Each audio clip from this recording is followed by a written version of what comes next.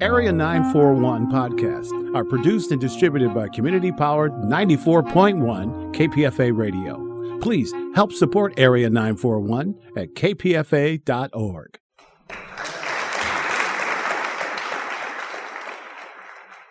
This is the Bay Area Theater Podcast. I'm Richard Walensky, with interviews conducted over the years and during the pandemic with playwrights, directors, actors, and producers. My guest is Bill English, who is the artistic director of San Francisco Playhouse in San Francisco, and this is the third show in the current season. First, let's talk a little about Heroes of the Fourth Turning.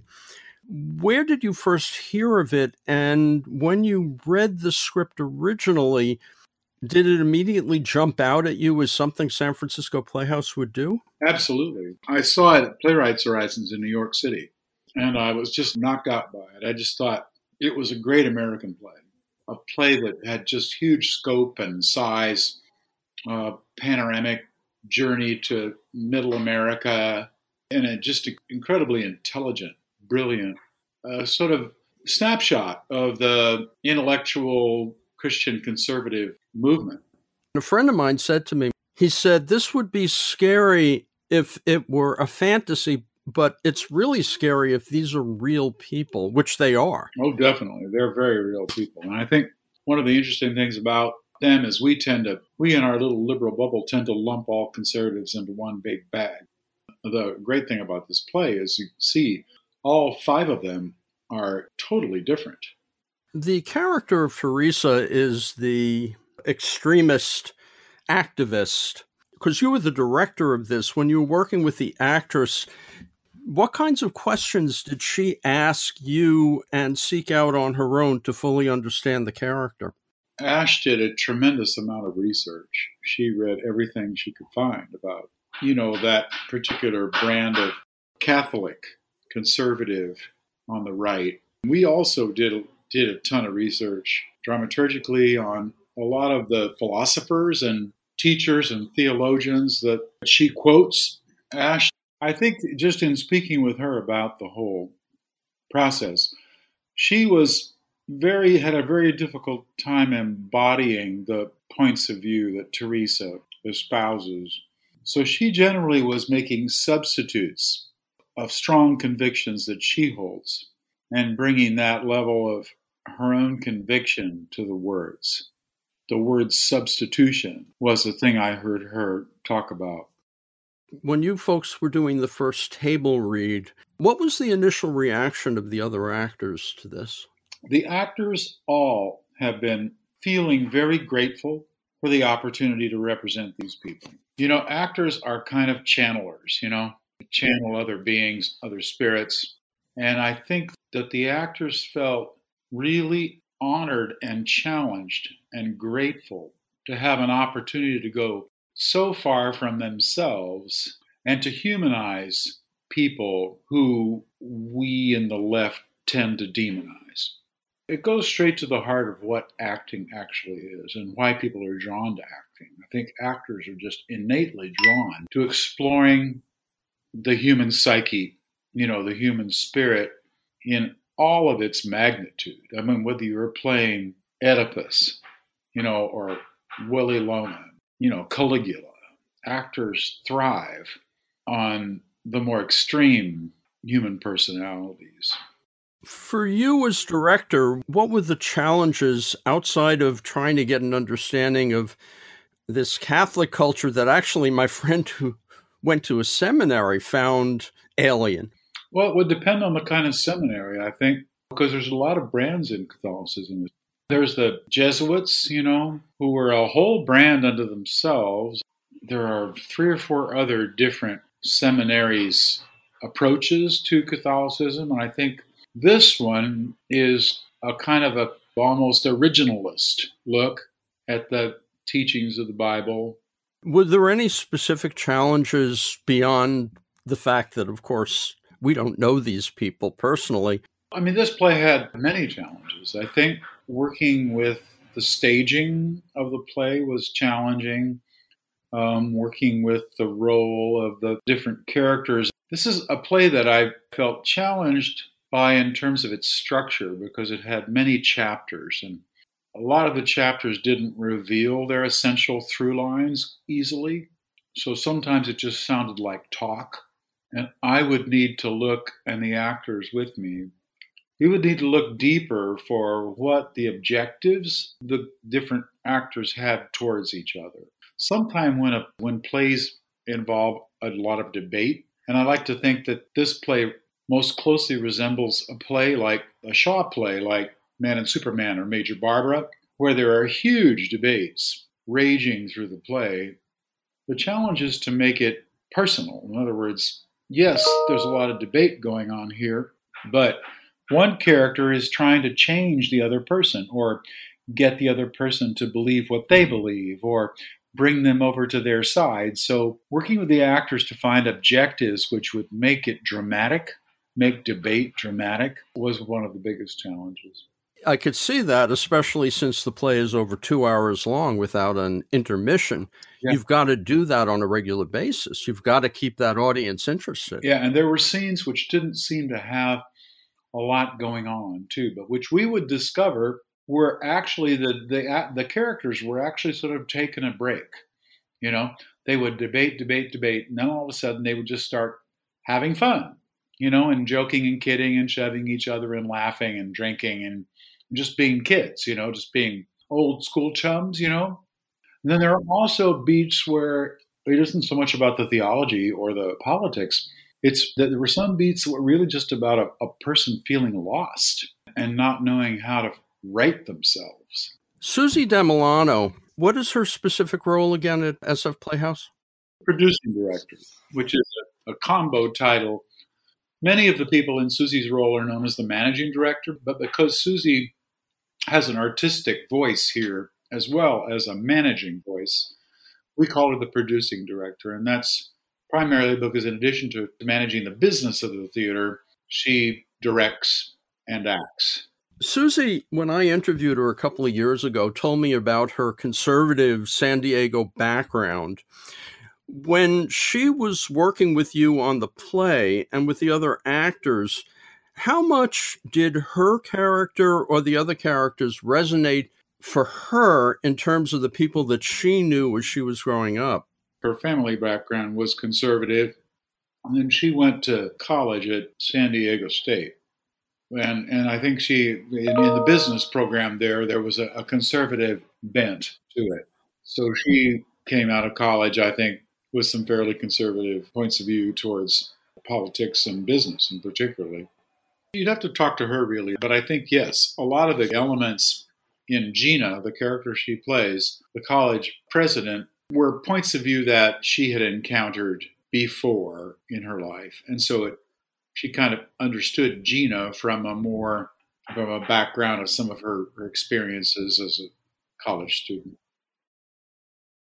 When you walk away from this, do you think you or the people involved in the play, how do you change? How do you kind of assimilate that into your own views? Has it changed your position, let's say, on how you would look at an anti-vaxxer? It's probably changed some of my views towards conservatism as a general principle. I wouldn't necessarily associate a person who's anti-vaxxer with conservatism, you know? I would say that's kind of a thing unto itself. Now, those people might be conservative, but I know some anti-vaxxers who are liberals. You know, they just don't believe in vaccines. You know, Christian Science people are anti-vaccination. But I think when it comes to just what conservatism really is, it definitely opened up some doors into understanding how people don't wish to be forced into a situation where the government is intruding on how they run their daily lives.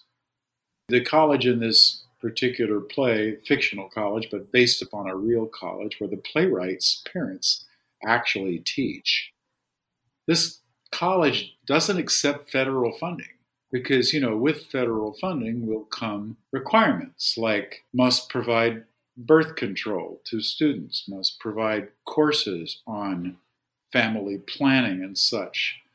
those kinds of things. They don't want to do that at the college, so they don't take the federal funding. Well, it's all well and good. As long as they're not trying to inflict their views on other people. I do understand what some conservatives are after. They want to be allowed to raise their children in communities according to their standards without the requirements coming from the government that they conform to, universal federal guidelines. I guess for me, when I'm watching the play, what it says to me is they know about us, but we don't know about them. We tend to think of these people as kind of illiterate, crazy people, and it's obvious they're not.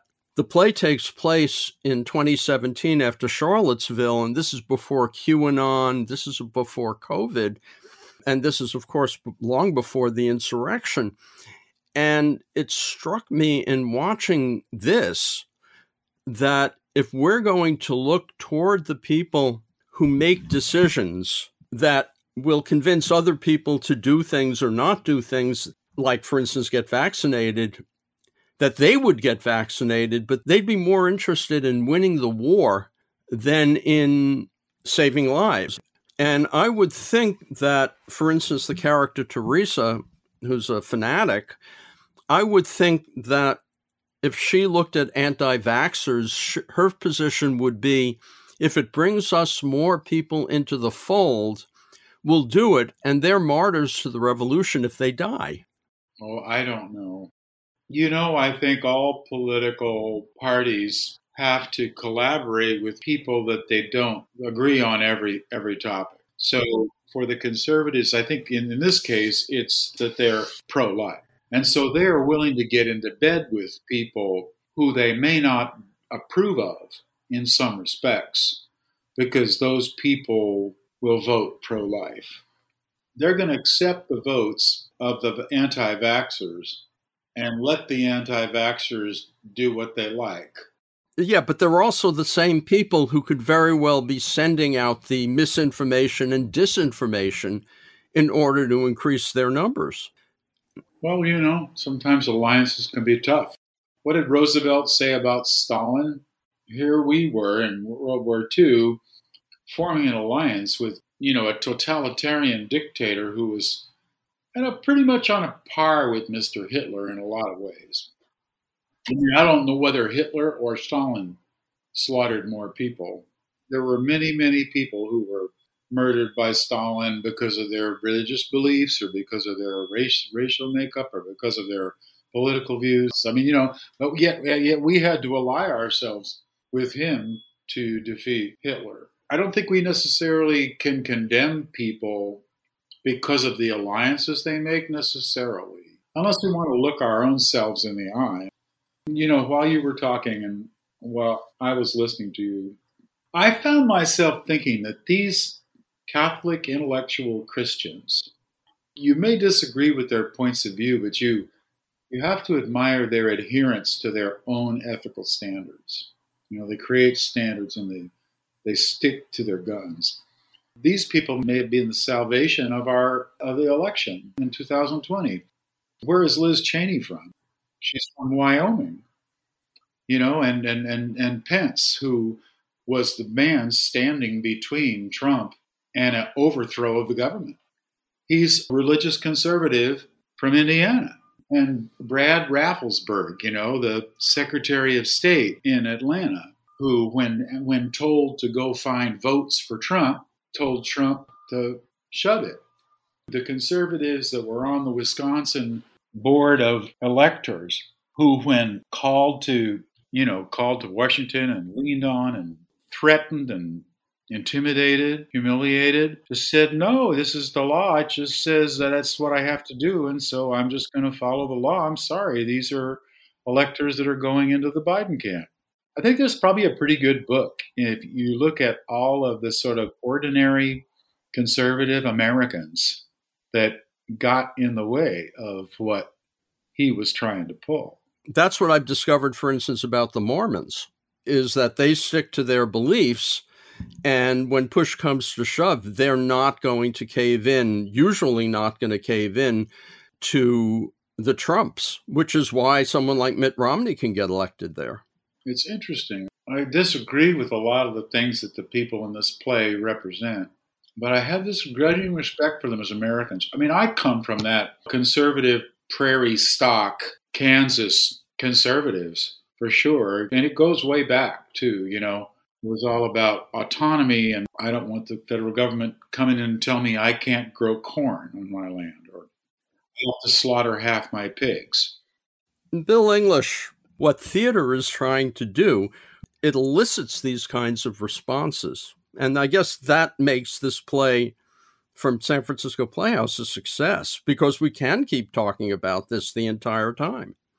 Exactly. I mean, I have to practice what I preach, and I preach the empathy, Jim. And so I find myself going, well, you know, we can just preach to the choir all day in San Francisco, or we can get outside our box and take a journey to a group of people with whom it might be a little more challenging for us to come up with some empathy. Bill English, we could continue talking about this, but I want to get to the other plays in this upcoming season. Water by the Spoonful is by Chiara Allegra Juarez. That won the 2012 Pulitzer Prize. When did you become aware of it, and what brought it to your attention to do for San Francisco Playhouse? I also saw Water by the Spoonful in New York City, you know, at the Second Stage Theater, and similarly knocked out by it, and just thought it was a brilliant piece about communication and support and mentorship and growth and change.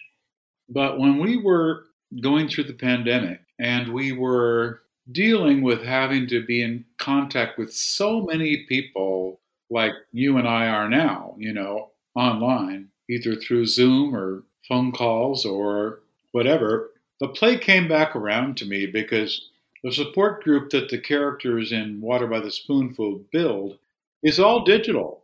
And it goes from Japan to Los Angeles to New York City. And these people who are forming a really intrinsic and valuable support group for each other are thousands and thousands of miles apart.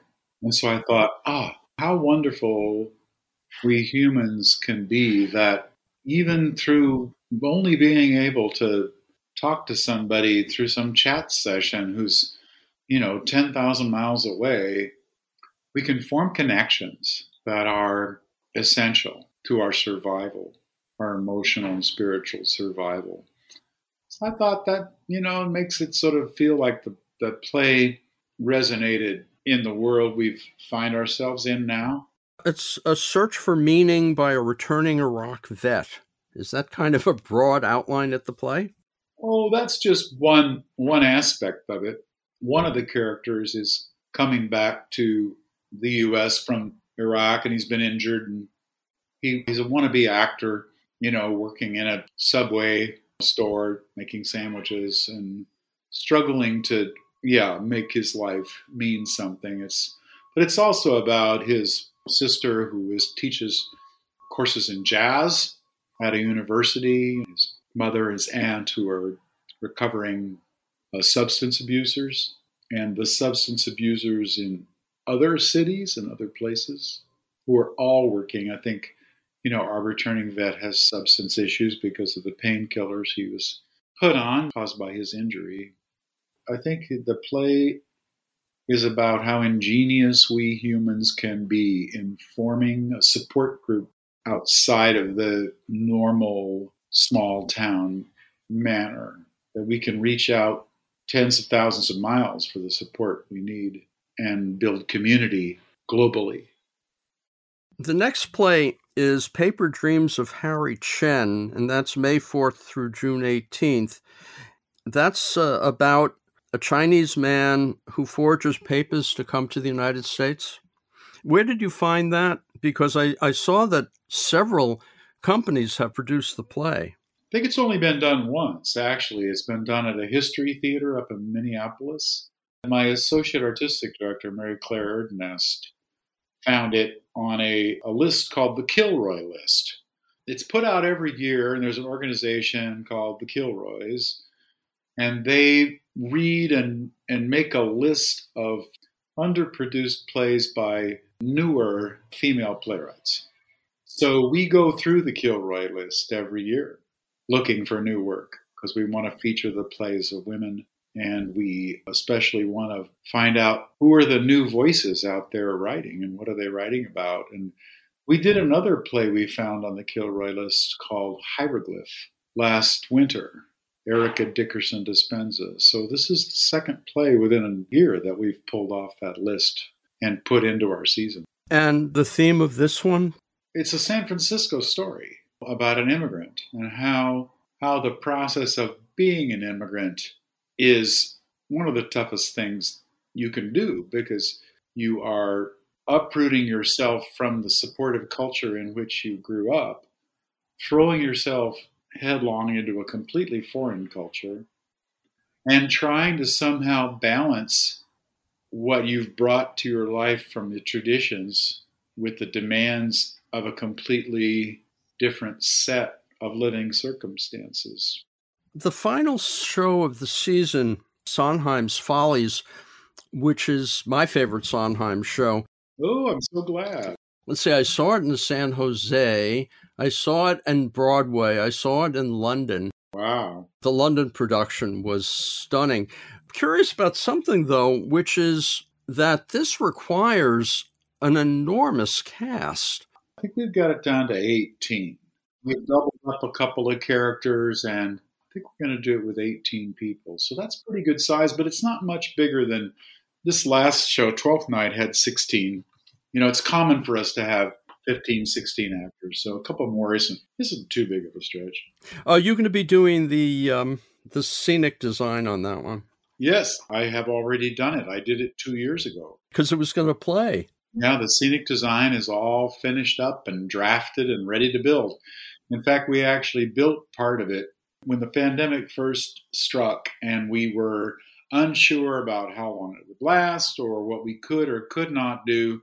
Our scenic shop was looking for something to do, and we had already canceled A Clean House and Real Women Have Curves. We hadn't canceled Follies yet. We weren't sure what was going to be happening with Follies. And we built a big electrified sign, which I'm looking at right now, which is Loveland, which is, you know, of course, the play within a play. The second act is sort of the musical within a musical. And we got this big 28-foot long electric light bulb sign that blinks and flashes and says Loveland, and it will fly in from above. We're doing some scenic things we haven't done before, and I'm hoping people will enjoy the adventure. Are you planning to do the intermission during the song of Who's That Woman like they've done in the past? The Mirror Song? Yeah. If I recall correctly, in one of the versions I saw, they do the Mirror Song, and then at the beginning of Act 2, they pick up with the Mirror Song. Well, I'll have to look into that, because that's not the way it is in the script I have. There's a scene after the Mirror Song before the end of Act 1. But I will check it out, Richard. I know that the original production and subsequent productions, they've chosen different places for the intermission. I don't remember what it was in London, though. I didn't see the London production. I've only seen the Bernadette Peters, Jan Maxwell revival. Yeah, I saw that too. I thought Peters was the weakest part of the show. On the other hand, Imelda Staunton was absolutely incredible in that role. I just think she played Sally as so bedraggled, and I think Sally's got a little more pizzazz. I sort of am thinking of Follies in the 21st century, you know, part of the Me Too generation, you know, where Dimitri Weissman is sort of like Harvey Weinstein. Also, Phyllis's husband is a pig. Ben, yeah, he's a pig any way you shake it. To me, it's a profoundly feminist piece. For us now, as we look at these girls who were just raised to be nothing but Barbie doll eye candy. And then once your years of being Barbie doll eye candy are over, who are you? How do you build a real life? And how do you pick a partner, you know? How do you make those decisions? Because you haven't been raised to be anything but Barbie doll eye candy. I think that's a great understanding of the play. I never really looked at it that way. I think it's all in there. I'm planning to bring out that side of it more as much as I can, just to make it feel like it resonates in 2022. It's sort of a wake-up call and what kind of dance classes do you have your kids in? Well, I think that's one thing about great theater, and this will have to be the last question because you have to run. But one thing about great theater is you can take a great play and keep all the text, but as a director with the actors, make the play far more relevant, let's say, to the time that it's being produced as it was when it was first written. Right. I know. Yeah.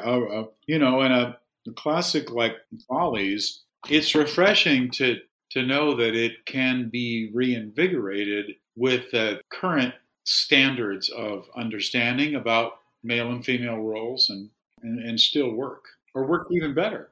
You've been listening to an interview with Bill English, who's the artistic director of San Francisco Playhouse. Heroes of the Fourth Turning plays through March 5th. Then comes Water by the Spoonful, The Paper Dreams of Harry Chen, and the season concludes from June 30th to September 10th with Follies by Stephen Sondheim. For more information, you can go to sfplayhouse.org. I'm Richard Walensky on the Bay Area Theater Podcast.